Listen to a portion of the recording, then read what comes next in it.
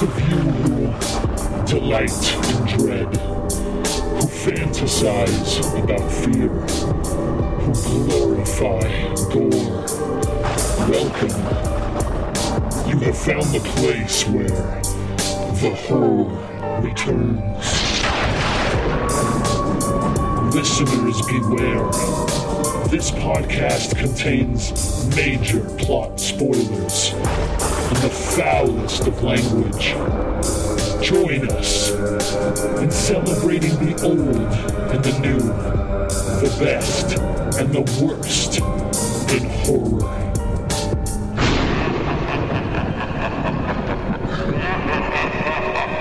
Greetings, listeners. You have found The Horror Returns. For all of you who delight in dread, fantasize about fear, and glorify gore, welcome home. This is the podcast that proves the horror never ends.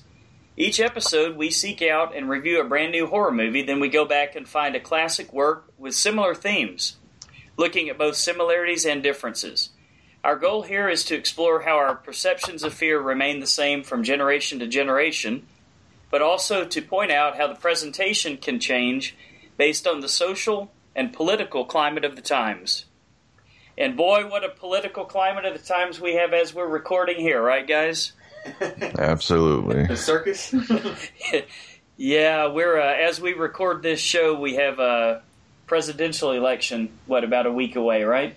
Week and a half away, something like that? Yeah, they got a lot of early voting going on here. Oh, yeah. Based on listener feedback, we do include spoilers for the new film. However, we will wait until the very end of the show to spoil the new feature, and we will let you know before we do so. If you don't wish to hear the spoilers, simply turn it off at that point, and we promise you won't miss a thing. We generally assume that you guys, as horror fans, have already seen the classic film, so there will often be spoilers when we're discussing anything that's been out for at least a year. The other thing we may do from time to time is use a few four-letter words. This is a horror podcast, and horror movies tend to be R-rated, so you can pretty much expect us to be too. I'm Lance, and with me as always are my co-hosts, Brian and Philip. How's it going, guys? What up? What up? All right, so you guys want to start out with Cool of the Week? All right, so we're actually recording this show about a week later because we had some audio issues, so our Cool of the Weeks in our first recording that didn't take might have changed based on a few things that have happened this week. Oh, a little bit. A little bit. Philip, you wanna go first with Cool of the Week, man? Well, my original Cool of the Week was going to be American Horror Story because I finally got caught up with the season, and then I started watching Hotel on Netflix, and I've seen the first few episodes, and I'm really digging it. It's super cool, but forget about that. My new Cool of the Week is obviously The Walking Dead. Because, holy shit. Your eyeball is popping out of your head and it is gross as shit. Brian, have you seen this? Oh, yes. I got caught up. That whole episode was a big punch in the gut, man. It was... I've missed it so much. It's my favorite show on TV. What did you think, Brian? As far as the show's already been out, everybody already knows what happened. The Glenn thing I seen coming. I didn't see the Abraham thing coming. See, I thought when they did the Abraham thing that was the end of it. You thought that was it, huh? Yeah. They rope-a-doped you, huh? Yeah. Yeah. Did you guys see the outrage? I guess everybody's turning on Daryl. On the internet? Yeah, I've seen that, but I'll put it this way, man. I think they did it perfectly. I love what they did because I'm an avid comic book reader. Yeah. I read the comics. Yeah. And so I already know that Abraham was the one who took the arrow in the eyeball instead of the lady doctor, which is what they set it up for a few episodes back. So, it's right that he's gone because in the comics he's toast. That's what that's what he said on Talking Dead afterwards, that he was supposed to have dialed a while back and he was on borrowed time. So he knew it was coming. Yeah, and I love the way they did the double tap there, and Suck they got nuts. that was awesome. That was the best going out line ever. Yeah, if you're gonna die, man, that dude died like a man. No shit. Mm-hmm. No shit. But I feel bad for the ladies they left behind. You know. Yeah. That's gonna be tough, man. Yeah. Especially Maggie. Yeah, boy, and so when he died, it wasn't so hard to take. I guess we're full-fledged into spoilers now, but it's been like a week, so yeah. If you haven't watched it by now, suck it up. Yeah, if you ain't watched it by now, I guarantee you, if you're into any social media, folks, you've been spoiled. But the way that they killed Glenn, oh my god, man, it was hard to watch. It was brutal, man. Yeah, it was really brutal. And I heard there was some some parents organization or something that's saying that they went too far. Oh, come on. Graphic. Yeah, I've seen that too. Everything has gone too far, but I mean, there's apparently a lot of fans at the show that say they're not going to watch it anymore because they went too far. To which I say, sucks for you. You've been watching Walking Dead. If you didn't expect some shit like this to happen, probably need to find a different show anyway. Yeah, and to which I say, mission accomplished. You know what I'm saying? It was a fantastic episode. I had the same kind of reaction. Do you remember in Game of Thrones when the mountain crushed that dude's head? Absolutely. Yes. I had kind of the same reaction to actually it was kind of tougher to watch Glenn die, but it was that same just staring blankly at the TV, as it was happening. And you're like, oh my god, what just happened? No shit. And I'd say The Walking Dead is back because I've been so pissed off at the show the last year or so. Really? Yeah, they've been just they've been killing little characters who don't really matter. They really haven't had a big kill in a while. Yeah, this was needed. They haven't. I think that they kind of had to kill Glenn. Mm-hmm. Just because that's the way it went in the comic book, and if they killed a lesser character, it would have been a cop out. Then it wouldn't have been as big of an impact. I mean, unless they're going to kill Daryl, which they can't kill Daryl.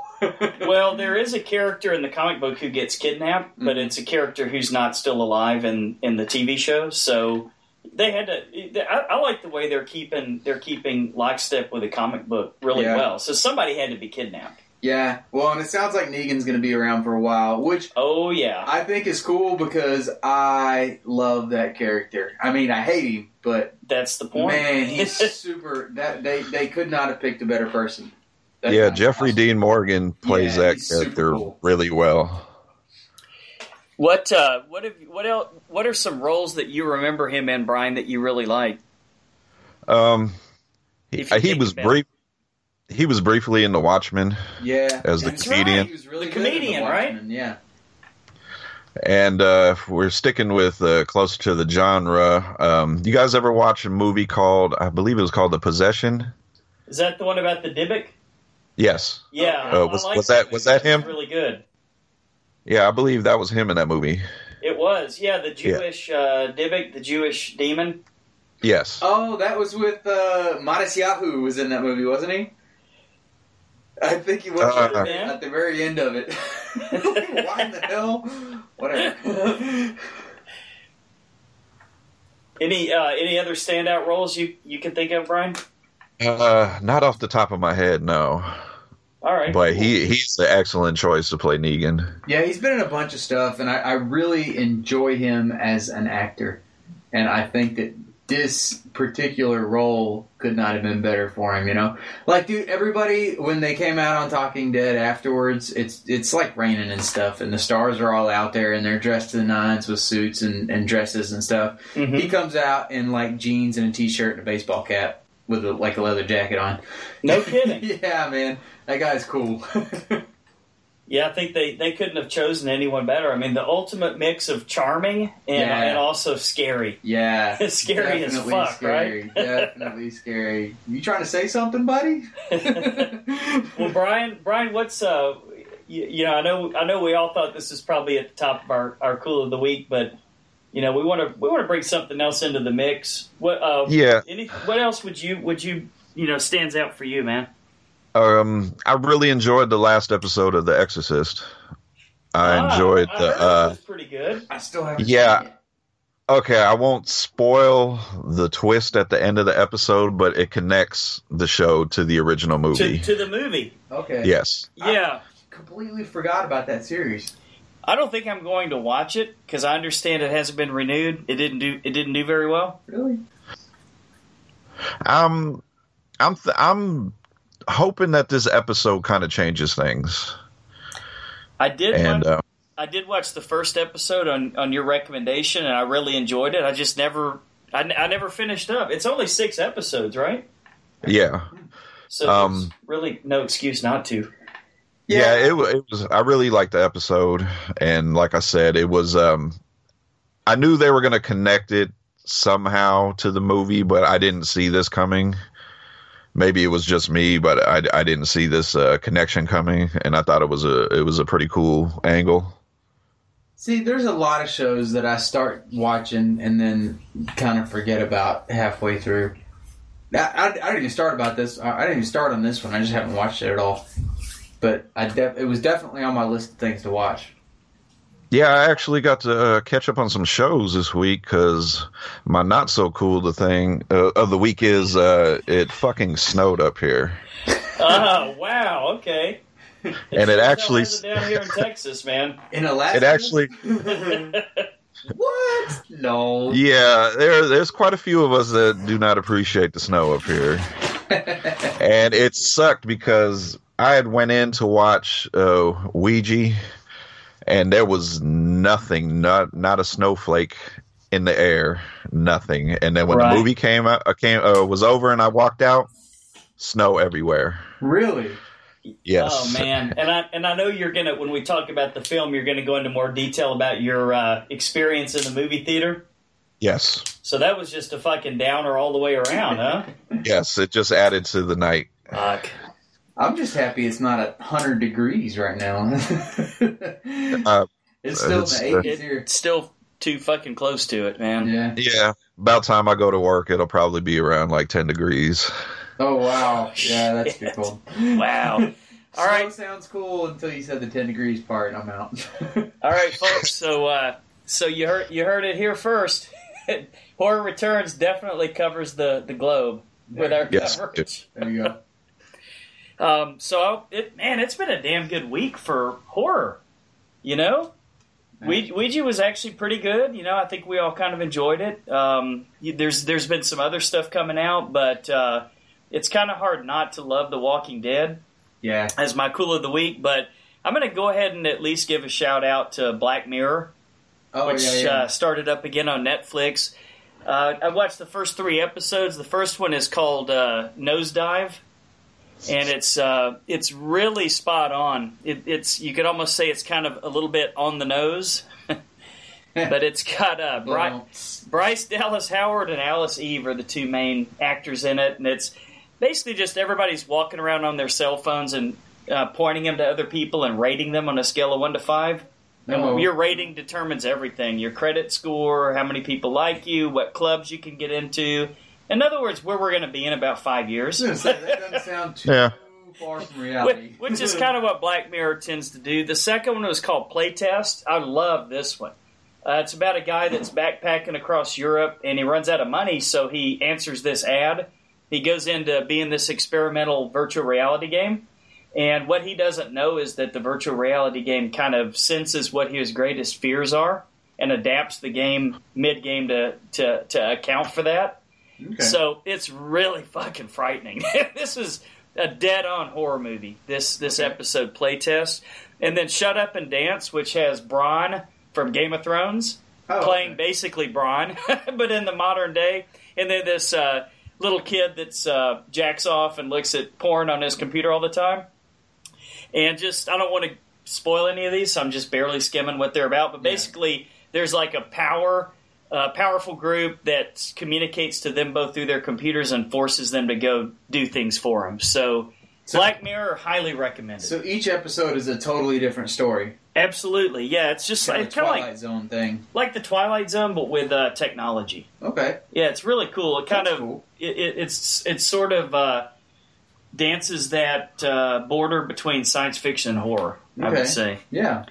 So I'll have to check that one out, man. I've heard a lot of good things about it. yeah, it's been one hell of a week, guys. Wouldn't we all agree? Yeah. Yeah, I've actually started season 1 of Black Mirror. What do you think so far?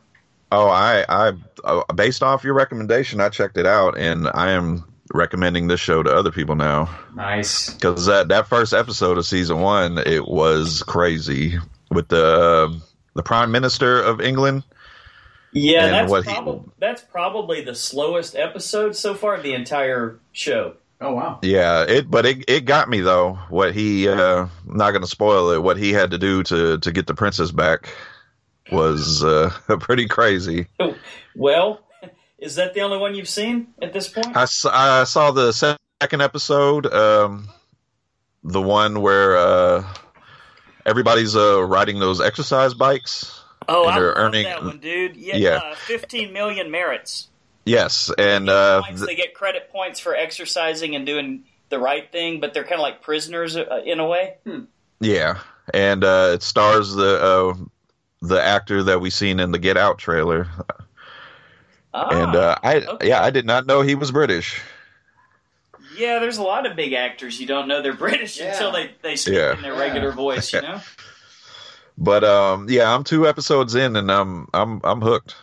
Cool. Well, I kind of envy you, man, getting to watch them all from the beginning, you know.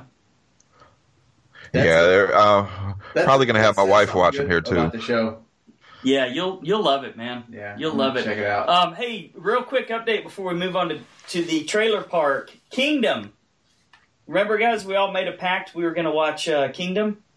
Oh, that's the MMA one. the MMA show. Okay, yeah. Have you seen any, Brian?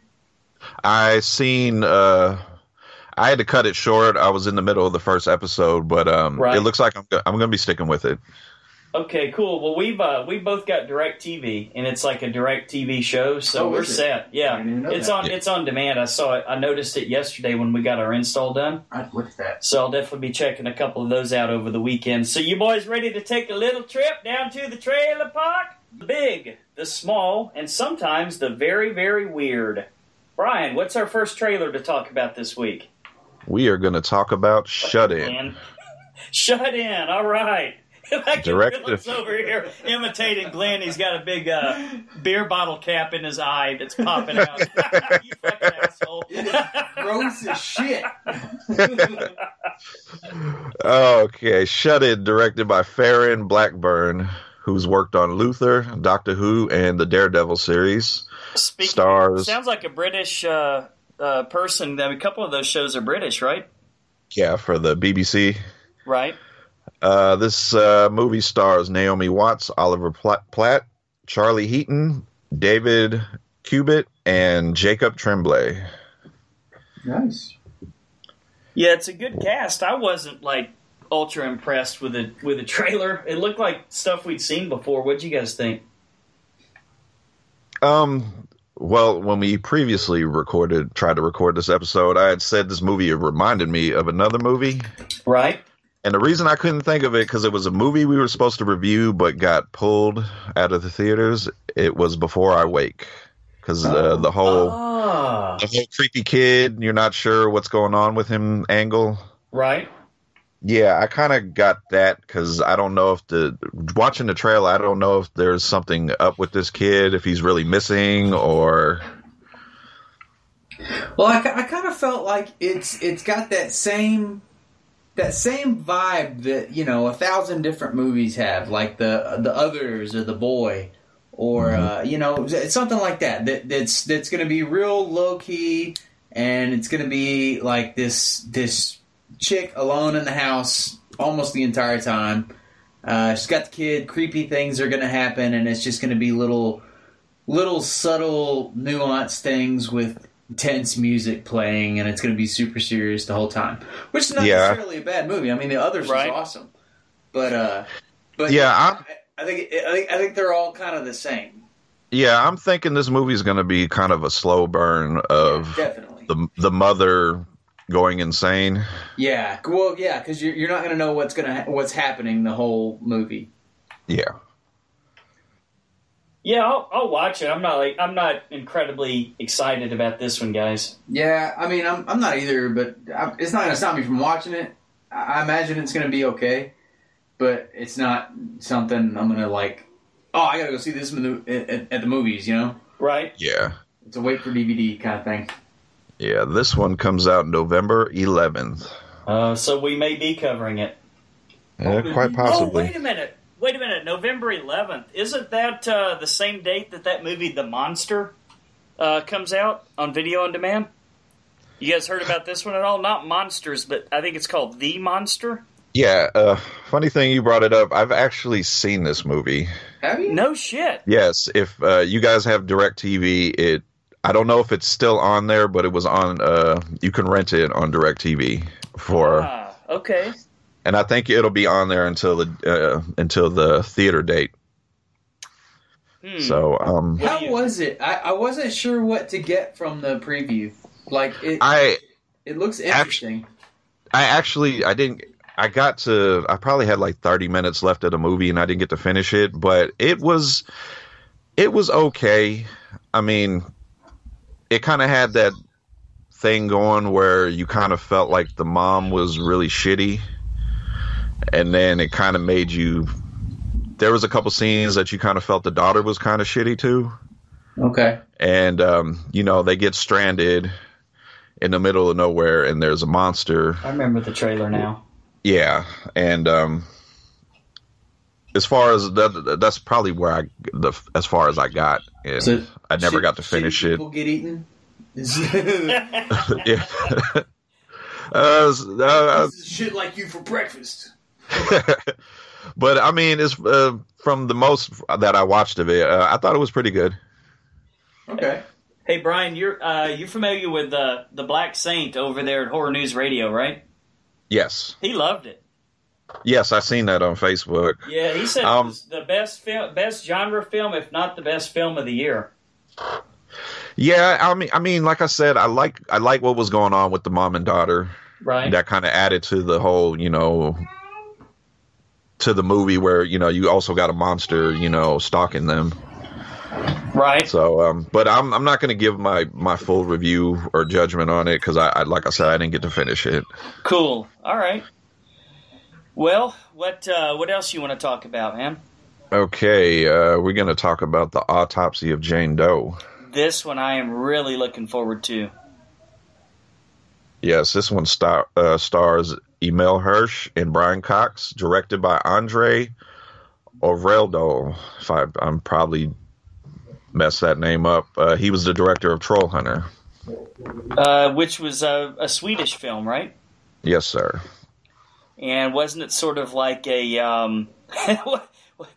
correct me if I'm wrong, it was kind of like a... Not really found footage, but kind of like a filming on the scene of them actually literally hunting a troll? Yeah, I know it's on Netflix. I've never seen it. Yeah, I'm not sure if I've seen it. It's super low budget. I've seen it. You've seen it? Yeah. Figured you had, Philip. If it's on Netflix, it's fucking free. It's for you, right? Yeah, it's super low budget. Man, you get in that weird place in Netflix, so they've got some strange horror movies. And it's all right. I mean, and nothing to write home about. But. Worth a watch? Yeah. If you're really bored, because it is definitely low budget. It's foreign, so it's different. Is it dubbed or is it no subtitles? I think they're speaking English in most of it. I can't remember. Okay. I don't know. I can't remember. I don't really have a hard time with subtitles most of the time. I kind of forget that they're there if I am watching stuff in subtitles. But it was just, again, super low budget. Like, the special effects are not exactly awesome. It's kind of a stupid story. kind of bring on the cheese, huh? Yeah. But I mean, it wasn't terrible to watch. It was worth a watch. Right. What did you guys think about the autopsy of Jane Doe? I'm excited about it. I think it looks great. Yeah. Yeah, I think it does. It's basically just the two guys in one room, and it's two really good actors. Brian Cox, and who was the other guy in it? Refresh. Emil Hirsch. It's been a week. Emil Hirsch, right? Oh, Emil Hirsch. Mm-hmm. I like him. Yeah, to me, he's kind of hit or miss. Yeah? Yeah, like I didn't like him in that one where he Into the Wild, I think it was called. Where you he didn't went out like Into the Wild? Nah, You're I thought he was a fired, dumbass. Dude. I thought he was fired. a dumbass, dude. I mean, who the fuck's gonna give all that up and go live out in the fucking woods and try to keep meat from spoiling and shit like that? What a dumb fuck. Movie. I love that movie. that's my man right there. I'd totally do that. Oh, man, you'd totally fucking die, man. Actually, you might could survive. You've got a skill set he probably didn't have when he went out. Make it happen. Nah, he's really good. I didn't really know. I don't know. I didn't get a lot from the preview, just because it didn't. It kind of showed the same shit. You know what I mean? It seems like the whole movie is probably just these two guys in a room with a dead body. Yeah, kind of like a play almost. Yeah, and I mean it may turn out to be cool. I don't know. It was just I didn't get a lot from the preview. I didn't get that. Oh, I got to see this right from that. Brian, what are your thoughts, man? Yeah, did you guys watch the regular trailer or the Red Band trailer? It was pretty gory, so I suspect it would have been the Red Band. I don't think I watched the Red Band. I mean, there was some blood, but it wasn't crazy. Yeah, they were similar, but I believe the Red Band had a scene where it had me really intrigued on what's going on with this body, because they both had this look on their face of just total horror and was just scared. And I'm intrigued. Like I said, I want to see what's going on with this body. Oh, good cast. Yeah, this one's due out December 21st. Cool. So not too far off. A real good Christmas movie, huh? Absolutely. Yeah, maybe a Lazarus Effect vibe from it. I don't think I've seen that one. It wasn't bad. That's the one with the really hot chick in it. Yeah, the hot chick from House. Olivia Wilde. Ah, yes. Oh. And she seems super cool. Donald Glover was in that too, right? Yes. Yeah, the new Lando Calrissian. Yeah. All right, I have seen that. It wasn't super great, but it was. It had some good talent in it. It wasn't bad at all. It sort of fell into the mix, right? You know, and I feel like I haven't seen it. It kind of felt like Flatliners to me. Yeah, you guys. I guess I could see that. It wasn't really like Flatliners, but I could see where you would see that. Okay. Another movie coming out December 21st is Assassin's Creed, directed by Justin Kurzel, who did Macbeth and Snowtown. This stars Michael Fassbender, Marion Cotillard, Jeremy Irons, Brendan Gleeson, and Michael K. Williams. This was a cool preview, man. I'm stoked. Yes, this movie. Yeah, way better than the first trailer. Yeah. Well, just in general, I saw the trailer on I don't know whatever movie it was that we went to see not too long ago, and I've kind of been excited from it or about it since then. Fassbender seems super cool. He's a great actor. I don't think I've seen him in anything that I didn't like, and it looks like maybe they're taking video game movies in a totally different direction. You know, because. I mean, how many video game movies have turned out to be great? In my estimation, 0. I've never seen a good video game movie. But this one looks really good. Maybe they're taking it in a comic book kind of direction, you know? Yeah, and from a couple people I talked to, they said it's not 100% accurate to the game, but it's pretty close from what they've seen in the trailer. Okay. So it's been a while since I've played Assassin's Creed. Our Xbox just crapped out, so my son just got a new Xbox One, which means I bought it for myself. Which means you just got a new Xbox One. And I get it. It was a present for my kid. Right. Because I'm a terrible father. Anyway. He's 6. I got him an Xbox One. Hey. Cool. Hey, man. Anyway, I got a Assassin's Creed Black Flag and started playing it a little bit. It's like a pirate kind of thing. I thought with Black Flag it might be. I kind of got that vibe from the title. Yeah. And it's sort of a confusing concept, the whole Assassin's Creed thing. I mean, you really gotta pay attention to what's... I mean, because all the backstory stuff is just backstory. You don't necessarily have to know it to play the game. Right. But it fills everything in for you if you know the backstory. In a movie... That's pretty cool. It sounds like maybe they're making it make a little more sense and a little more key to the process. All right, well, you guys are thrilled about it. I kind of like the look of... I have to admit, I like the look of the trailer, but I am going to reserve judgment. Yeah. Based on my fucking horrible history with video game movies. I don't blame you. I don't know, the parkour shit looks pretty cool. We'll see. Hardcore yeah. parkour.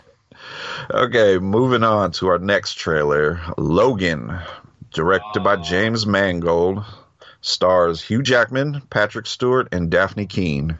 Okay. That's my jam. Yeah, I don't know too much about the Old Man Logan story. Maybe you guys can fill me in a little bit here and who this little kid is and everything, because I probably quit reading X-Men like in the late 80s when I got married and no longer had $100 a week to spend on comic books. Yeah, I kind of quit reading them in the early 90s when, I wasn't a kid anymore. But yeah, I did a little bit of research. Movie, I'm going to see it. Yeah, I did a little bit of research on the story it's based on, which they had to cut a lot of elements out of the story because they don't have the rights to some of the characters. Right. Oh, that makes sense. So that's the only thing that's got me a little bit worried because the original story, basically all the villains have won and taken over. The Red Skull is the president of the United States. Oh, shit. I didn't see any of that in the trailer.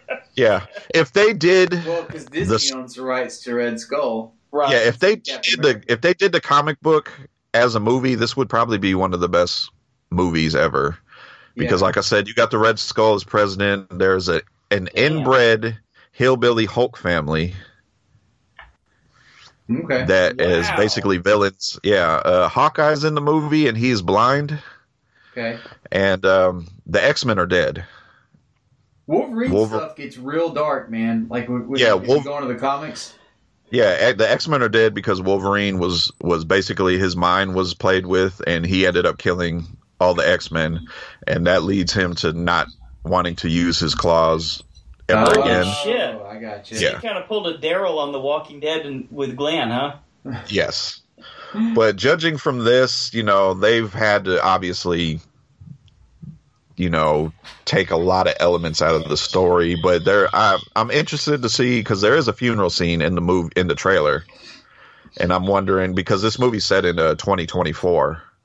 Oh, okay. So is it possible? It might be a possibility that he did kill quite a few people that he didn't mean to kill. They have the rights to the X-Men, so I imagine that'll probably play into the story. And the little girl is like a clone, right?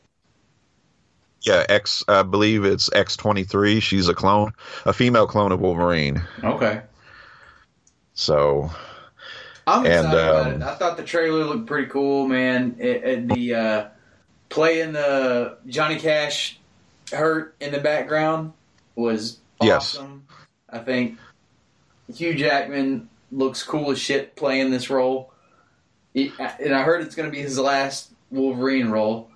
Yes, and this movie's also going to be rated R. Yeah, rated R too. So I imagine they're going to go a little on the dark side of it. And it's probably going to be pretty intense. I really liked the last Wolverine movie. I'm really pulling for this movie because if Hugh Jackman's going out, I want him to go out with a bang. Yeah. And so far, just judging from this trailer, I'm excited for this movie. I remember when X-Men first came out and they announced Hugh Jackman as Wolverine, and I'm like, I don't know. Didn't think that was going to work, huh? Yeah, I was a little unsure, and then man, he's pulled it off from the start. He's been have you guys ever seen Mission Impossible 2? Oh, I'm sure I have. I can't remember it off the top of my head. If you guys can remember or not, the guy that was the villain in that movie, was supposed to be Wolverine. Really? Yeah, and I believe he passed on the role to do that movie. He passed on X-Men to do Mission Impossible 2. Which I could be wrong, but I think... Yes. I could be wrong, but I believe that's what happened. I can't think of the actor's name, but I'm sure he's kicking himself. Well, sucks for him then, because he made a bad decision. But let's see. Logan is due to come out March 3rd, 2017. Yeah. All right, I'm sure we're all going to watch it. Kind of as an aside, sort of a funny thing. When I didn't know Logan was about Wolverine. Actually, I saw a picture, like a still from the trailer, on one of the websites I was at, and with a beard and everything. I thought it was fucking Mel Gibson. And I thought, oh, Mel Gibson has another new movie coming out, huh? He's very Mel Gibson looking in this movie. I don't know. Just that's the feeling that I got from it, Brian. Yeah, Doug Ray Scott. Yes. The villain from Mission Impossible 2. Yes, he could have been. Scott. He's been in a lot of stuff. Scottish actor. Oh yeah. Now I'm down with that. Oh, he was the Hitman. Oh, that movie sucked. Yeah, that movie's bad. Okay. There you go. There's there you have it. Another in the line of video game movies that was terrible. No shit. Full circle. Okay, and we are going to move on to our final trailer, which is only a teaser trailer. Guardians of the Galaxy Volume 2, directed by James Gunn and starring everybody from the first one. We're all pumped. Yeah, yes. I mean, can't go wrong with this one. I'm not as excited about this one as I am about the Logan trailer. No shit. Well, yeah, but I mean, Wolverine's always been my guy since I was a kid. Right. And my son's name is Logan. And it is straight from Wolverine. All right, I get it now. Okay, fair enough. But we will definitely be watching this movie for the horror returns. But the first Guardians of the Galaxy was awesome, and I'm definitely down to watch this one. Yeah, I think I'm equally excited for this one because I want to go further into this whole world that they set up in the first movie. Yeah, my favorite. I mean, there's not much to be said for this. It was just more of like a teaser, really. But my favorite shot was obviously the very end there with Little Groot on top of Rocket Raccoon. Oh yes, sort of an opposite from the original poster. Yes, and you already know this is going to be a hot selling toy when it comes out. Oh, you think? Yeah, because when they came out with that baby Groot, that potted baby Groot, was that? I seen them everywhere. Was that a pop toy or an action figure? Yeah, but basically everything. Right. And I seen it everywhere, so I'm pretty sure come next year we're going to see little Groots everywhere, little figures. But another thing that I'm really excited to see is Kurt Russell in this movie. Oh yeah, he's good in everything he does. Oh yeah. He's his dad, right? Star-Lord's dad. Yeah, it's already been confirmed. So we're gonna get right? Ego, the living planet. Oh right, okay. Man, that's so. I don't even remember. I don't know if there's really much to say. I mean, we're all excited to see this movie. Yeah. This movie comes out May 5th, 2017. Right. So right around the corner, man. Yeah, I'm down with it. I mean, I've been waiting for it. It didn't get me any more excited than I already was. And now it's time for Horror Headlines, brought to you by Brian. Take it away, Brian. Okay, our first news item, Jodie Foster is set to direct an episode for the already planned 4th season of Black Mirror. I don't see how that could possibly go wrong. Well, yep. I mean, from just watching the show, what did we find out? I don't even have that with me, and we talked about it on the last because I thought she had directed a couple of different movies like Contact that, in fact, she hadn't. Oh, she didn't direct Contact? No, but I knew she had directed the one with Mel Gibson in it, where he talked to the beaver or whatever, the stuffed beaver. What? Yeah. I think it's called The Beaver. Yeah, it kind of sucked, to be honest with you. Maybe I'm not so excited about her directing. Come on, Brian, help us out here, dude. It's got to be more than she's directed. I'm looking. Oh, you said Orange is the New Black, right? Yeah, she did episodes for Orange is the New Black. That's right. House of Cards. That's right. And recently she directed Money Monster with... oh, okay. I can't think of his name. Mel Gibson. No. George no. Clooney. Oh, George Clooney, okay. George Clooney. Yes. Mel Gibson was in that. That was the Beaver he was talking about. All right. But yeah, I haven't seen House of Cards. I've been told it's an excellent show. I haven't either. It is excellent, man. I've seen every one of them from the beginning. Yeah, everybody keeps telling me to watch it. I haven't seen it. Yeah, have you guys... I'm sorry to interrupt. Oh, go ahead. Have you guys, by any chance, seen Luke Cage? Yes, I am. I started it. I haven't finished it. Cottonmouth? Yes. Yes, he has a character in House of Cards. His name is Remy. Uh-huh. Okay. He steals the fucking show. Really? He is fantastic in that show. Yeah, so House of Cards, yeah, if you guys get a chance, I would strongly suggest watching it. Highly recommend that one. Yeah, so and it's one of those shows that keeps reinventing itself. Yeah. So the first Kevin Spacey's pretty much always the same, but the first season and with some characters that stay on, some that leave. Like the first season has one storyline, the second's almost like a completely different storyline. By the time you get to the third, he's moved into a different position and things totally change. It's a good show. How many seasons are there? I think 4 or 5 so far. See, there's so many good TV shows right now, man. I don't know. I don't have time to watch all of them. That is the problem. That is definitely the problem. Especially when you got 3 seasons of some shit built up. You know, that's... Right. Dude, that's at least a couple of weeks out of your time. It's a big investment. Yeah, I think for the most part, everything I'm hearing about Black Mirror and seeing the things she's direct, I think it'll be pretty good. Cool. All right. Looking forward to it. Okay, our next, staying in the television world, Christopher Lloyd joins the cast of Sci-Fi's 12 Monkeys for season 3. Christopher Lloyd, like Back to the Future Christopher Lloyd? Yes, Doc Brown. Okay.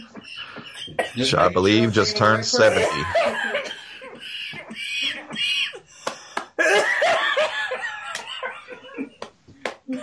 Sorry about that. Oh, man, I've never seen the show, but I mean, how could that be a bad thing? Is he still alive? How old is he? He just turned 70. I think he just turned 70.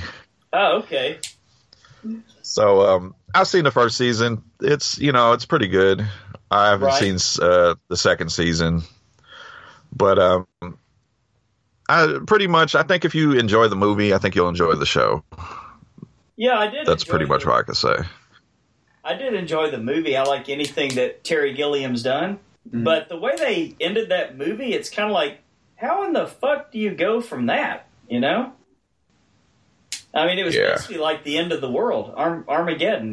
This fucking idiot ended up causing the end of the world. So, where do you go from there? I mean, I assume there's a lot of time travel in it.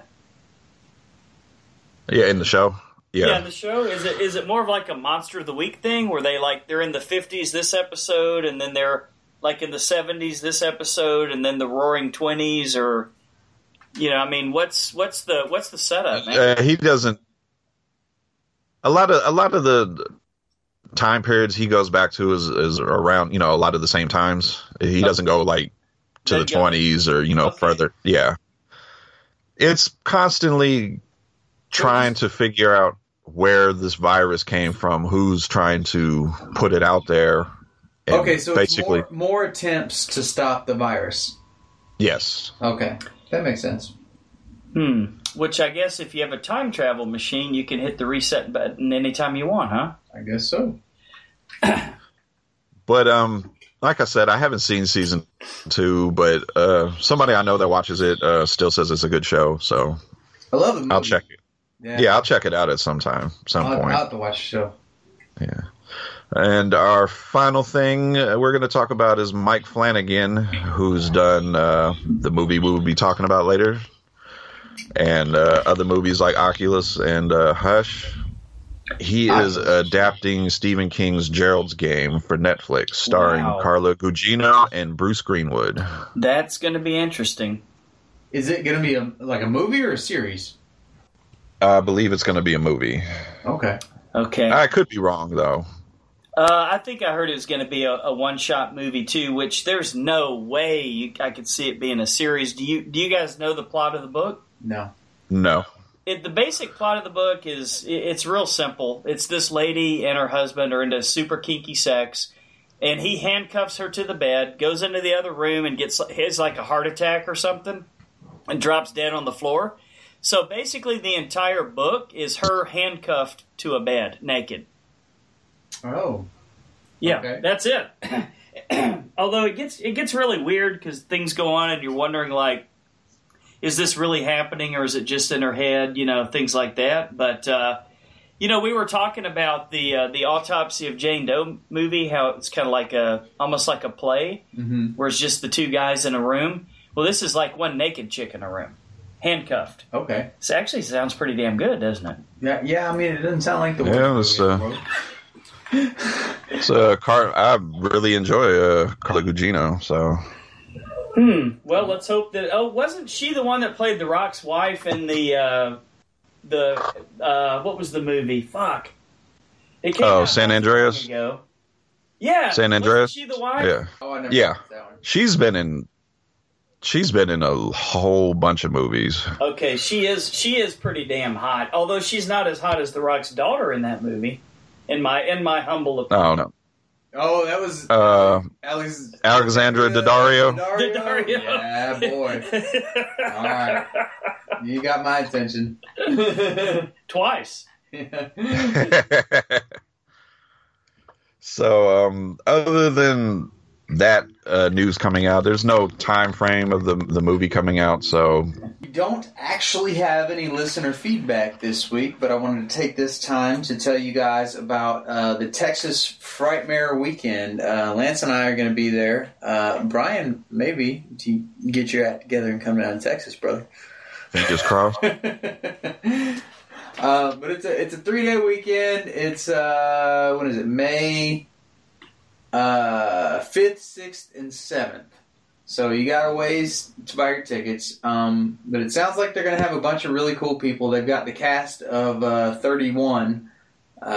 So a lot of Rob Zombie's people are going to be there. That I'm looking forward to, particularly one Malcolm McDowell, who might be a little better known for a certain other role. He's a Clockwork Orange guy.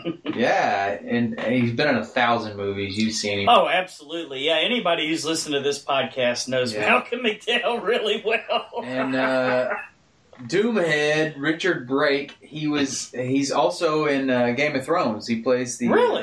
He plays the badass... the Ice King or whatever. Ice King. Oh, yeah, he plays the White Walker. Okay. Yeah, he was really good in 31. Yeah, he was really kicking ass in the movie. Yes, because you've seen this film, Brian, and we haven't. I saw it. Yeah. Oh, you've seen it too. Yeah, it's good. It's not House of a Thousand Corpses good, but but it's fun to watch. And I'm the big Rob Zombie apologist of everybody, so I really need to see that movie. And it looks like they've added Shannon Elizabeth. Okay.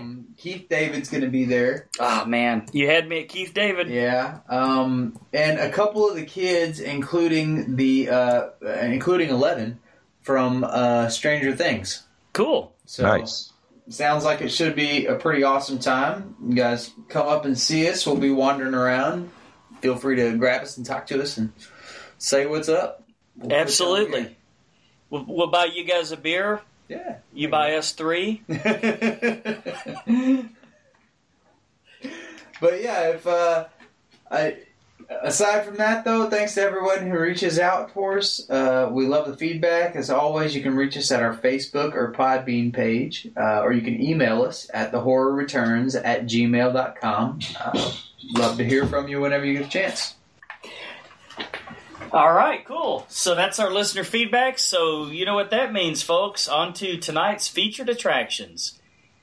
This week we're going to focus on the Ouija board, taking on the brand new movie Ouija Origin of Evil. Well, actually, as we record this, it's a week old, but you know, half a week, whatever. Hey, we got to it first. Yeah, we got to it first, as well as 1986's Witchboard.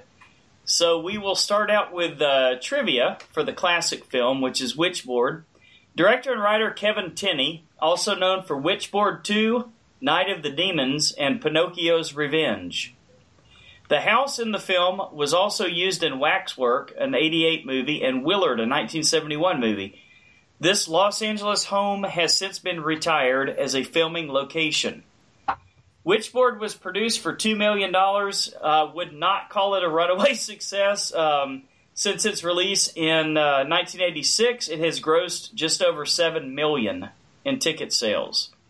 And, of course, it was followed up by Witchboard 2, as well as Witchboard 3, The Possession. Now, Brian, you and I talked off-air about this a lot, as well as what we discussed last week. I know you are just dying to get to Witchboard. Yes. It is my favorite movie of all time. No, I'm just playing. I've seen this a long time ago, so rewatching it was interesting. Right. Doesn't hold up to how I remember it. The acting is incredibly bad in this movie. Incredibly bad. The main two male actors in this movie are horrible. They are a couple of assholes on top of that. And I don't understand how they was ever. I don't understand how Tawny Katane was ever with either one of these guys.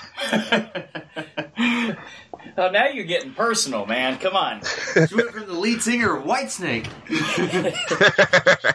Oh, come on. But it wasn't that bad. I mean, I like the whole thing with the Ouija board and the ghost basically lying about, because they always, we'll get to another movie, ghosts can lie about who they are with the Ouija board. And I like that whole aspect of it, but this movie is dated. Yeah.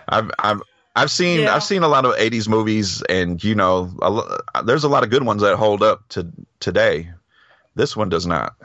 Yeah, it's 80s cheese and a half, man. All right, yes. Well, you took the words right out of my mouth there, Philip. God damn it. Man, I really wanted to go next, because I've got a feeling that I'm going to be the buffer between you two guys, because I didn't hate it, I don't think, as much as you guys did. I remember it. That's just commenting. I do remember watching it when I was younger. 86 was actually the year I graduated high school, so quite some time back. But I think I watched this on USA Up All Night with Rhonda Shears, if you guys remember that. Okay. Yes. And let's just say there was some chemical assistance with helping to enjoy the film at the time. And, I mean, I didn't hate this movie. Upon rewatch, I actually watched it when I was at work. And it was one of those things where, 99% of the movie was like total vanilla milk. Nothing to it. You know what I'm saying? Like, no gore, no cursing, no nudity. And then you get to that fucking shower scene. And I could have sworn, I swear there's a lady from accounting that brought some paperwork into my office. And it was probably 5 minutes before that scene. So if she'd been 5 minutes later, I would have been fucked. Okay? But she comes in and she's looking at the screen and she's like, looks at me, looks at the screen, looks at me, looks at the screen. What the fuck are you watching? It's like, this piece of shit. And then of course, the scene where the two boys, that used to be best buds or whatever, they go up to Big Bear or whatever the hell that is. I assume the lake or whatever. Their little homoerotic shit. Oh, I didn't even read that into it, Philip. You're killing me, dude. I was going to talk about the fucking fake plastic barrels that fall down and smash them into the water. Yeah. But no, I don't think I hated it as much as you guys did. But, Philip, what do you say, brother? What about this movie, Witchboard? It's considered a classic. Yeah, By some. That's a stretch. I think Tawny Katan's husband calls it a classic or something. Yeah, it is 80s cheese at its best. Cheesiest? Best or worst, however you want to look at it, man. Tawny Katan is... Like, I want to say that she's the bright spot in this movie, but her acting is not really great either. And the other two guys are terrible. Every time that motherfucker laughed, dude, I wanted to, like, slap him. The main guy? Yeah, the main guy. Like, he had this... Not the rich douchebag. Well, yeah, no, because they each had their own little thing. Right. The main guy was like, he would just randomly laugh at the other dude, and it was so forced that it was completely fake. And then the other guy was completely the opposite. Like, he'd fly off the handle, and he's like, God damn it, I'm serious. You know? Yeah, I think I hated him more because everything was okay. So everything was overacted with him. About the juggling detective or whatever, the magician detective. That guy. Super weird. Does he even need to be in the movie? I don't understand what the fucking point is. Was he even really a detective? This guy wanted to be a magician or a juggler or... He's. I think they were going for that quirky, like, Boondock Saints detective thing. I mean, even though obviously it was before then, but they did it. Did he do any investigation in this movie? Yeah, no, there wasn't any kind of investigation. He would just show up from time to time because he's following people around. He got lucky at the end. I don't know, man. It was pretty bad. It was kind of fun to watch, but yeah, the acting was. I mean, it was in between just 80s acting and really bad. So I don't really know which way to go with it. I'm kind of surprised that they came out with a sequel to it. But, 2 sequels. Yeah. But, hey, you know, they came out with the sequel to Ouija, so what are you going to do? Guys, you don't mind if I speculate a little bit here about maybe some things that might have been going on behind the scenes at the filming of this movie? Was there Sure, go ahead. Ouija board evil stuff? I don't know about that. Tawny Katan was possessed. Well, I'll tell you what. Tawny Katan was like probably the only named person that you knew about in this movie, except for, of course, Rosemary, who played the older lady, the landlord. Tawny Katan is better known from her Whitesnake video where she's dancing on the hood of the car. Let me tell you something. Just in case. Tell you something else she's better known for. I'm going to read an article here. This is from Reuters, April 4th, 2002. Reuters reports that model and actress Tawny Katan was arrested Monday for beating her husband Chuck Finlay, a pitcher for the Cleveland Indians baseball team. According to the report, the couple started arguing in their car on the way home from dinner in California's Newport Beach area, where the couple live with their 2 children. Katan allegedly kicked Finlay with her high-heel shoes, stomped on his foot while it was on the accelerator pedal of their car, and twisted his ear, leaving Finlay with visible bruises and abrasions. This is why you hear about dudes that, like, jump out of the car while it's going. You don't hear about guys doing that. You don't hear about women doing it. But guys are like, I can't deal with this anymore. I'm leaving. And they just jump out of the moving car. After arriving home, the couple continued to fight, making such a ruckus that a neighbor called police. When police arrived at the couple's home, Katan was taken into custody. She was arraigned on Wednesday, at which time she was officially charged with domestic abuse and ordered by the judge to stay away from Finlay until her next court appearance. She was also arrested the year prior for allegedly vandalizing a car and was due to appear in court this month on those charges. In addition to this, I did a little bit more research. She also has had 7 DUIs. I guess my point is this. Do you guys think there might have been some cocaine somewhere on the set of Witchboard? think they might have been a whole lot of sense, right? You guys think they might have been? God damn it! I'm serious. You guys think they might have been using that Ouija board for a little bit more than just putting a planchette on it and letting it move around? Yeah, there might have been when she has her little turn at the end. Is what was the ghost name? The demon? Oh, I can't remember, man. Malfador. Yeah, her portrayal. I've ever seen in my life. Some weird guy with a fucking beard. What the hell? Yeah, a beard and a hat. Don't forget the hat. Yeah, her portrayal of that guy was horrible. Oh yeah, just put on a little suit and a hat. She gets possessed, and then she puts the hat on, and that means that she's possessed, obviously. Yes. And she jumps on his back. They telegraphed it, huh? Yeah, dude. It wasn't even scary when she got possessed. I'm like, I'm sorry, dude. If you're gonna possess a hot chick and do something with it, then you got to do something more than put her in a hat and just have her jump on the back of somebody. Yeah, I think we've probably covered most of the high points. I did like the ending. I thought it was kind of neat with a little twist where you thought it was a funeral, but it actually ended up being a wedding. Okay. That was kind of neat. Yeah, all right. I can deal with that. You know? I think it had a good idea. I think there was a good movie behind it somewhere. Right. It was just, you could tell it was low budget, man. There was no special effects in it. Every time anybody got, in some sort of serious, ghost is possessing me and throwing me around, it was just that person, throwing themselves up against the wall. Kind of like an old Star Trek episode. Yeah, that's what it was. It was like an old Star Trek episode. Right. That is exactly what it was like. Because they obviously didn't have the budget to do anything. Or when they cut the fucking barrels and they rolled on the people or whatever. The scene at the beginning where the sheetrock landed on that dude, that was okay. Not too bad. Yeah. Not too shabby. I was all right with that. I actually liked that scene. Coming down. That was the only serious moment where I was like, oh, okay. I said I actually liked that scene. Yeah, I thought that was probably one of the cooler ones of the movie. Well, Brian, you got the ball rolling here, man. You get to do the dirty deed of giving us your the first of our scores here tonight, man. Okay, I'm gonna be short and sweet with it. I'm gonna give it a 4. Wow, not bad, man. Much higher than I expected. Yeah. I mean, in some ways, it is a classic, and of course, I have to give points to her shower scene. Well, one of the high points. That. Yeah, that's good for at least 2 points right there. That made a movie. Yeah. That's good for. Never mind. Go ahead.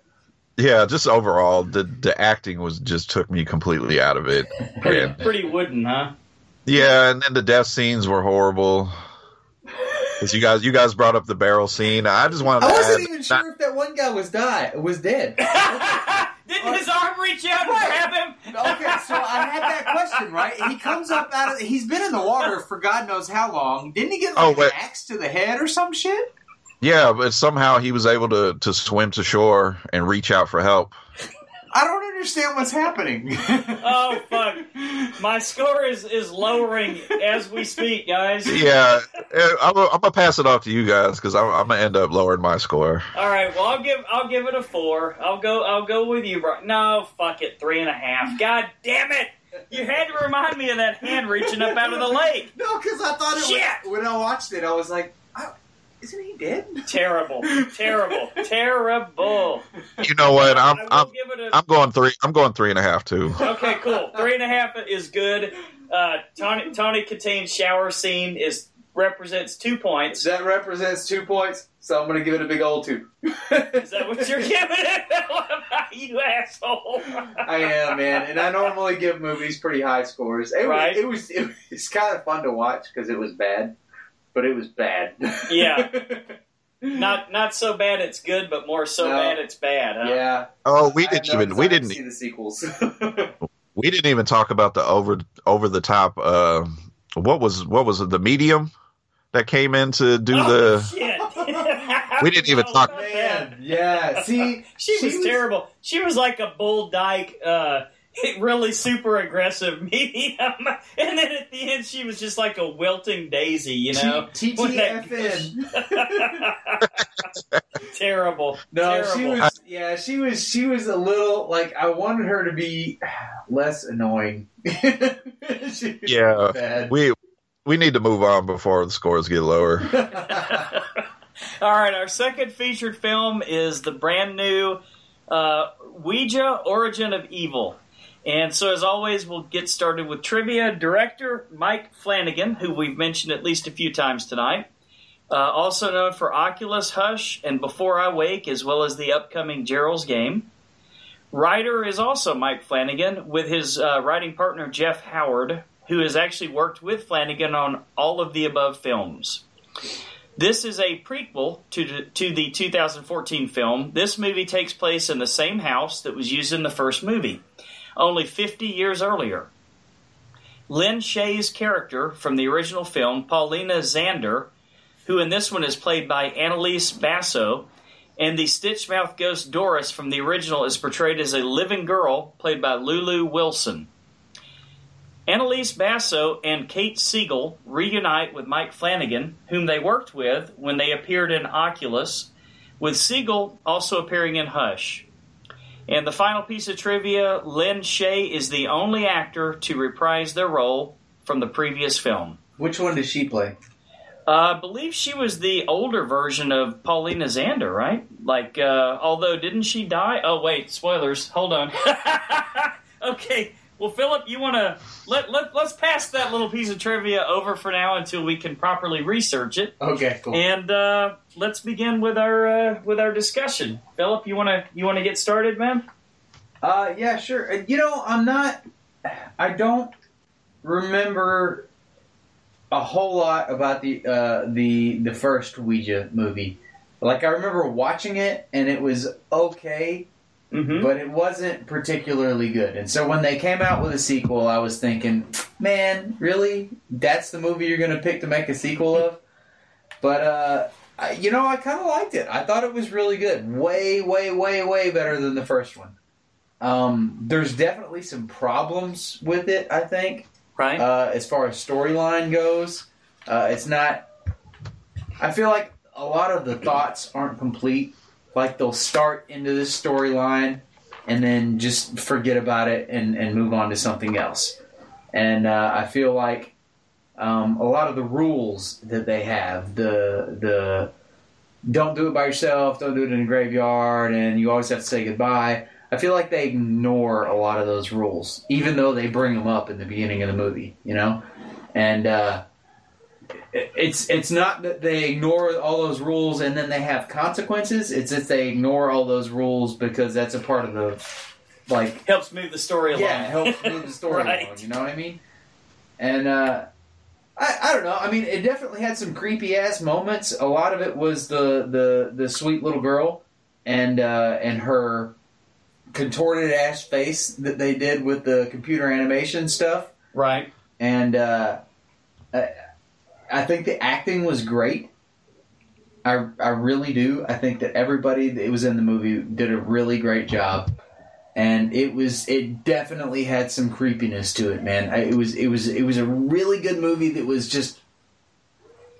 It was a good movie that was almost really good, It just didn't quite make that leap. Quite get there. It was so close. It could have been great, and it wasn't. But it was still worth watching. It was still scary. Brian, what did you think, man? Okay, since this is the second time we're discussing this movie, I had a horrible time with my audience watching this. I'm going to separate that. That's right. Hey, tell us a little bit about that, man. Okay, just real quick. I had a very young crowd with me. Very loud, obnoxious, young crowd with me. And, oh, boy. And it from the moment the trailers came on till the movie ended, it just was nonstop. So I had time to think about it. I'm going to separate that. That might have influenced my last review that we tried to do. And another thing also influenced my review. I actually just finally got to watch the first one. Really? This is definitely a way better movie. When I really got a chance to think about it, it was a good movie that could have been really good. Right. There was just some parts of the plot in the story that just kind of had me like, I don't understand what's going on. The acting was really good. I thought the little girl did a good job for the most part. There was a couple of times, like Philip said, the contorted face. Some of them were creepy, and some of them kind of had me laughing out loud. I thought, for the most part, this was a step in. If this is going to be a franchise, which I had seen the box office, there'll probably be a third movie.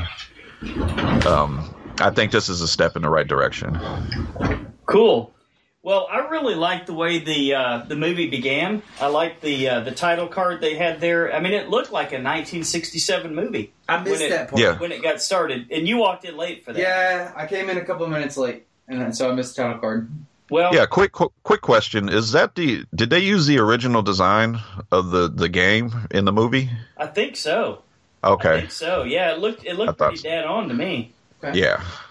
I mean, it would make sense. Yeah, I think you're right, man. They made it look like because, I mean, I'm definitely a little older than you two gentlemen are, so I remember things a little bit, further back. And I do remember we played with Ouija boards when I was probably 10, 11, 12 years old. Is probably when I first started messing around with them. So that would have been like in the late 70s. So, about 10, 12 years after this film was set. So yeah, that did bring back memories, seeing that Ouija board.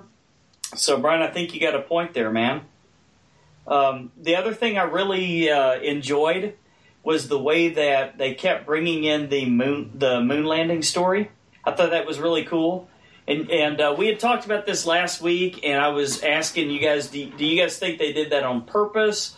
Like to kind of tie it in with the storyline, like exploring the unknown or what have you? And you guys were saying, well, it probably just was kind of like setting it up to show really, really vividly, right on the nose, that it was taking place in 1967. But the more I think about it, because I thought about it quite a bit. I thought that was really brilliant. Because there were at least 3 or 4 scenes where somebody would be either listening to the radio or watching TV, and they were talking about Buzz Aldrin and those guys and getting everything set up for the moon landing. That seemed to be all and the space race and all that. In the background, yeah, I really strongly think Flanagan did that on purpose. Think so? I really do.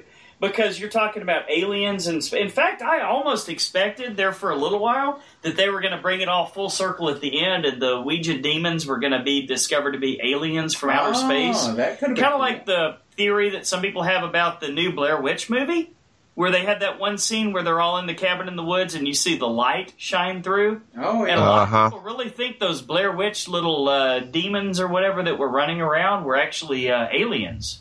That's a big theory right now. Okay. So was it done on purpose, or did they just meld, that, or like you guys say, envelop that into the plot so that no doubt whatsoever you're in 1967? Either way you look at it, I really enjoyed it. Yeah. I thought that was a neat touch. Well, I imagine that's probably...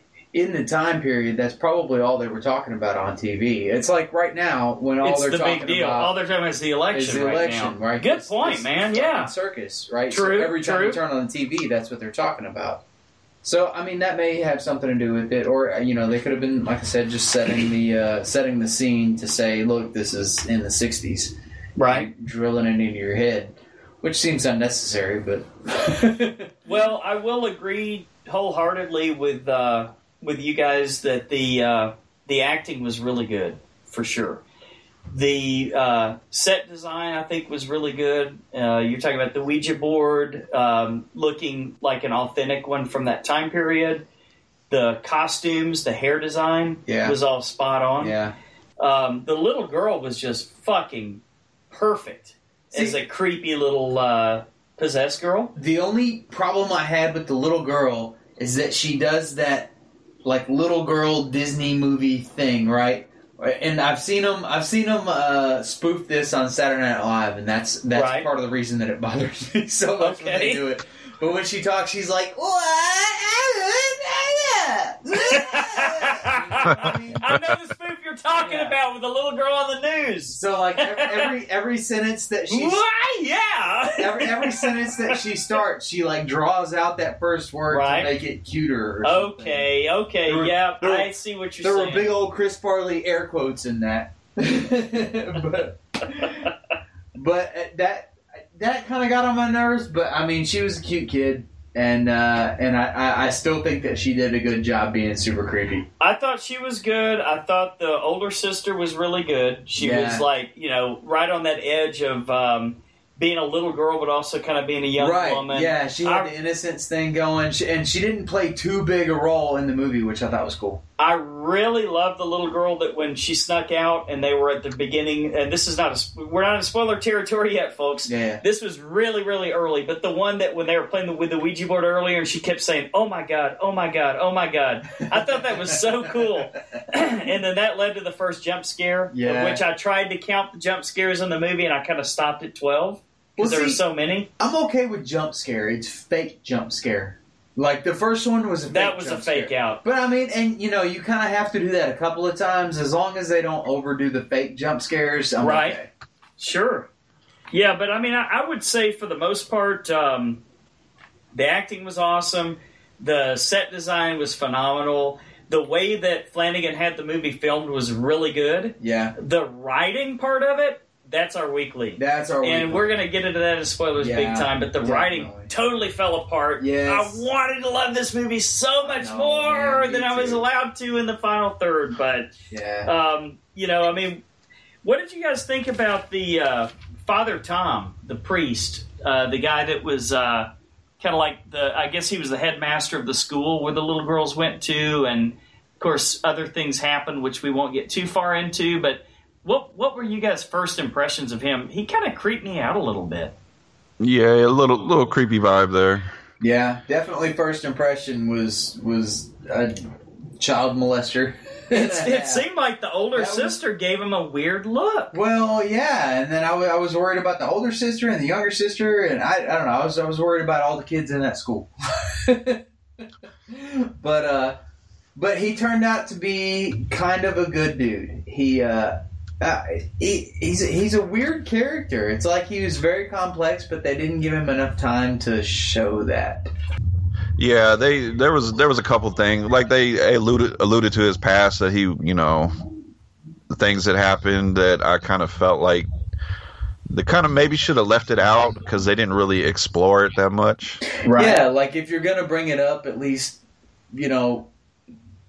clarify a little bit. Yeah. But apparently he used to be married. He's a relatively new priest, I guess.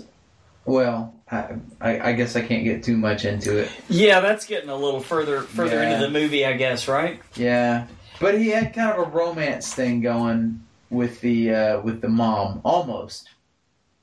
And I don't think that's too much that's not spoiling too much. Yeah. And then, like the question that I asked is, instead of just asking her to meet, because he wanted to meet to talk about the daughter, right, and her performance at school and the way she was acting, and instead of choosing to meet like in his office or some neutral ground or a church, he picked like the most expensive, luxury, beautiful, romantic restaurant in town. Apparently, a place weird. He used to like to take his wife to. I didn't catch that part, man. Okay. All right, I get it now. So he was sort of getting a little bit to the weakness of the flesh there. Get it on! Not me, but... Yeah, I mean, a friend of mine. Yeah, okay. Well, Brian, any last thoughts before we do our ratings and go down that road into spoiler territory? No, I think everything I'm probably going to bring up is going to be in spoilers. Cool. Yeah. The only other thing I would say is that it is obvious, and I like the way they drew the characters out, but the mom, even though she was kind of scamming people with faking out the way she did the seances and stuff like that. Yeah. I think she had good intentions. Obviously, yeah. She's definitely a good person, a good character. I liked her playing this role. I've seen that chick in a bunch of stuff, man. Oh, yeah. She's pretty Flanagan's much always used really her a few good. times. Yeah, It kind of had an Oculus sort of feel to it. I was going to say that earlier. Because I know he was the director of Oculus, which I really loved that movie. So, yeah, I think that she did a pretty kick-ass job. Cool. All right, rating time. Philip, you want to go first? Yeah, I'm going to give it a 6.5. Very good. Like, it was so close, man. If they had better writing and had tied up their storylines a little better, I think that it could have very easily been on par with The Conjuring 2. You know, which I think is probably the best horror movie that's come out in a long time. Brian? I'm also going to give it a 6.5. There's a good movie in here so far, and like I said, if they're going to make this into a franchise, I think they're, judging by the first one and this one, they are in the right step in the right direction. Right. So, yeah, I'm gonna. If they make another one from this, it's not going to surprise me. I'll go see that one. But when they made this one from the first one, I was thinking, that seems like a stupid move. Well, this may be a first on the Horror Returns in our short history together here, guys, but I'm actually also going to give it a 6.5. Okay. So we've actually had our first unanimous vote. Three-way tie. Yeah. Is it a coincidence that it's 666? Oh, wait. 6.5, 6.5, 6.5. Okay. All right. We skirted the devil by inches, guys. But, yeah, I'll give it a 6.5 as well. And I really, really, really wanted to give it a higher score. But as we're about to start talking about, the story just fell the fuck apart. Yeah. This is a motherfucking spoiler alert. You've been fucking warned. This is a motherfucking spoiler alert. Okay, so we're back for spoilers now. And as you were just told, this was a motherfucking spoiler alert, so be warned. If you don't want to hear it, guys, you can turn the show off. Everything else that we cover has already been covered. So this is literally going to be the end of the show. We're talking, I think, mainly about the third act here and what happened and how things kind of fell apart. Brian, you want to get the ball rolling, man? Yeah, I'm gonna go straight to the scene where the priest came to the house, and then he let the little girl give him a reading, and he tricked her just to see if he can find out if it was that actual spirit that they thought was in her was the right one. And then when he had took the mother and the sister upstairs to discuss everything, right when he's telling them how they've been listening to them the whole time, I'm just kind of thinking, if you already knew that, why are you discussing this out loud in the house? See, I think that the daughter may. I may have to go back and watch it again, but I think that the daughter is the one that was putting that together, like, while he was talking about it.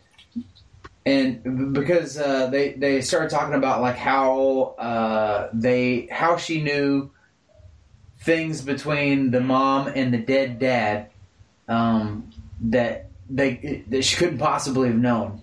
Right. And then the daughter was like, well, they've been in the house this whole time, so they know that stuff. They listen to us.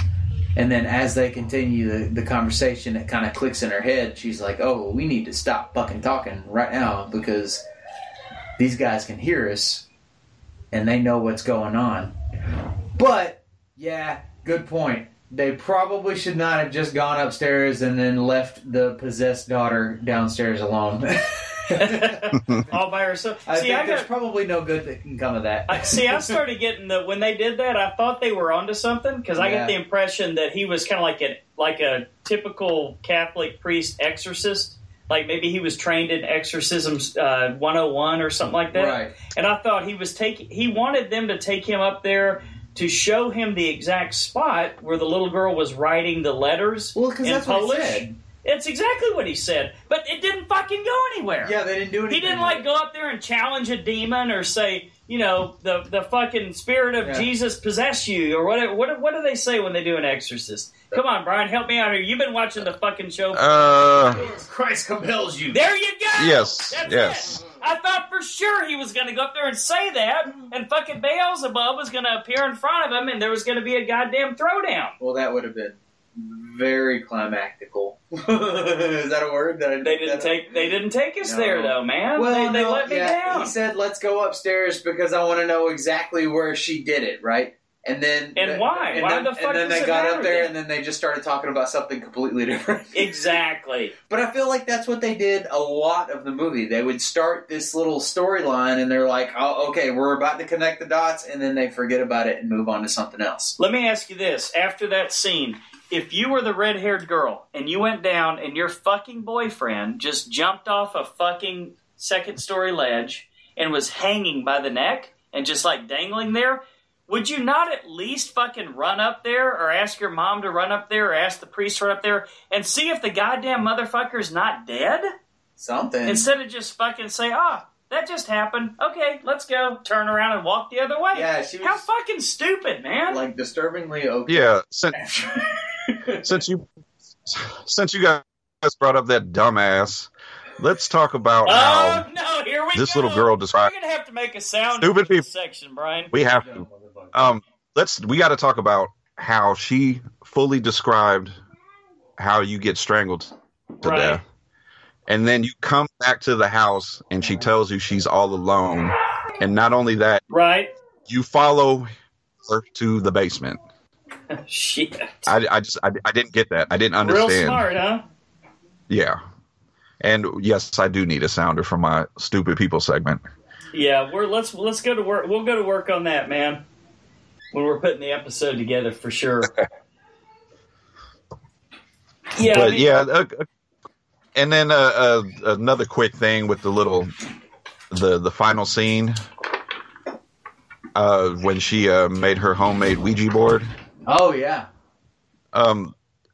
We had talked about it before, but where did she get the lens to make the little piece that goes on the board? Was there a lens, or did she just do it with her hands? I thought she had popped the lens out of something.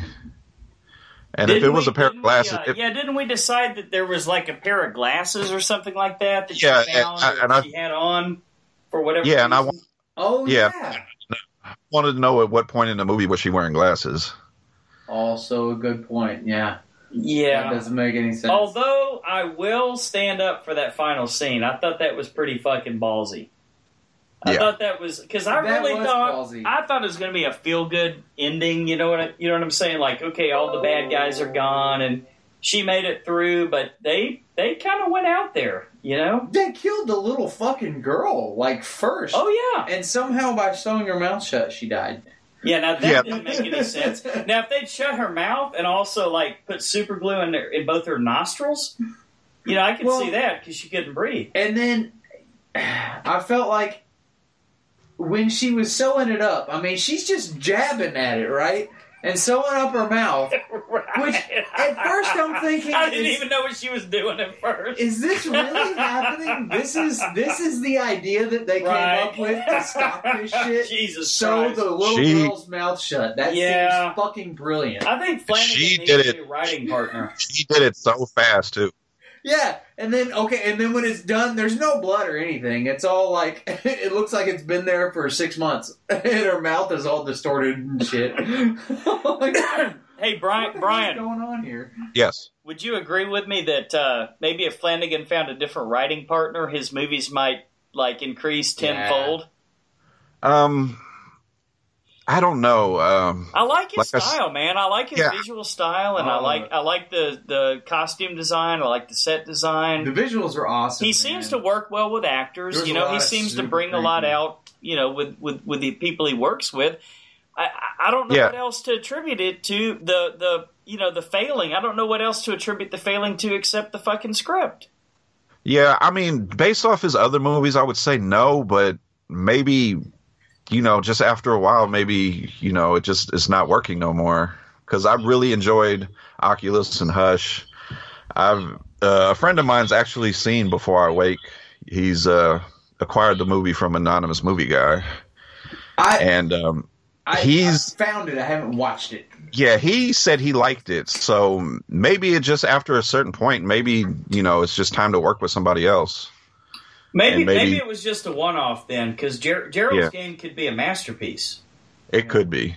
It's just, there was so much good stuff in this movie, and it was just a storyline that wasn't... And, okay, if you forget about the storyline and you just go with it, then it's a great movie. And that's kind of what you got to do with a lot of the movies, especially if you go back to the 80s, right? Like with the Witchboard and shit that we were watching. A lot of things that are considered classic don't necessarily have a linear storyline. But, I mean, if we're really critiquing the movie, dude, they did a lot of things that didn't make a whole lot of fucking sense, right? That's what I was talking about with the Ouija board thing. Like, they played it by themselves all the time. Nobody ever said goodbye through the whole fucking movie. And I understand that it would have added a little bit to the scene, but they made kind of a big deal about that in the first one. I remember the not saying goodbye thing, and they didn't do anything with it here. Didn't follow through. No, that's what it was. It was no follow through. Like, fair and enough. They got a great at bat, but there's no follow through. Right? Yeah, I kind of wanted to see more ghosts and demons because wasn't there like multiple people died in that house? Yeah, there's a bunch of I kind of wanted to see more of that. They were on to something. Oh yeah, there's definitely a good movie in there, man, and it could have been so much better. If they do another one, it gives me hope. Like I said, they're going in the right direction. Maybe if the third one will be better. Yeah, I mean they definitely left it open for a sequel, Because I think a lot of these movies are kind of learning from their mistakes because a movie we'll probably be reviewing next year is Annabelle 2. That trailer looked totally different from the first movie. That trailer looked creepy as shit. It was so yeah. I just hope that like these mistakes these movies are making, like when they make the next one, they'll learn from them. But I mean, in the Annabelle series, that's the same thing as the Conjuring series, right? And I mean, boy, they hit a high point with that Conjuring too. So if they can keep on that, yes, they did. Then they're on to something. But looking at the box office, this movie's the budget was $9 million. It's already made almost $24 million. So, well, shit. There you have it, man. As always, we want to thank you for listening to another episode of The Horror Returns. We'd love to hear your feedback and ideas. You can always reach us, as Philip said earlier, at thehorrorreturns@gmail.com. For up-to-the-minute news, reviews, and interviews, visit our Facebook page at www.facebook.com/thehorrorreturns. And follow us on Twitter at @horror_returns. Also look for us on iTunes, and if you like what you hear, please rate us and review us so we get those numbers up and continue to bring you guys bigger and better stuff. Next week, we will be doing a special Halloween show for kids, so we will pass as much as we can on the explicit language. Yeah. We will be talking all things Halloween with some very special guests. Reviewing a few movies, talking about trick-or-treating and what Halloween is all about, and talking about some of our favorite scary movies. The week after that, I think we're all looking forward to this one, Doctor Strange, and also The Prestige. Okay. So, until the horror returns again, good night.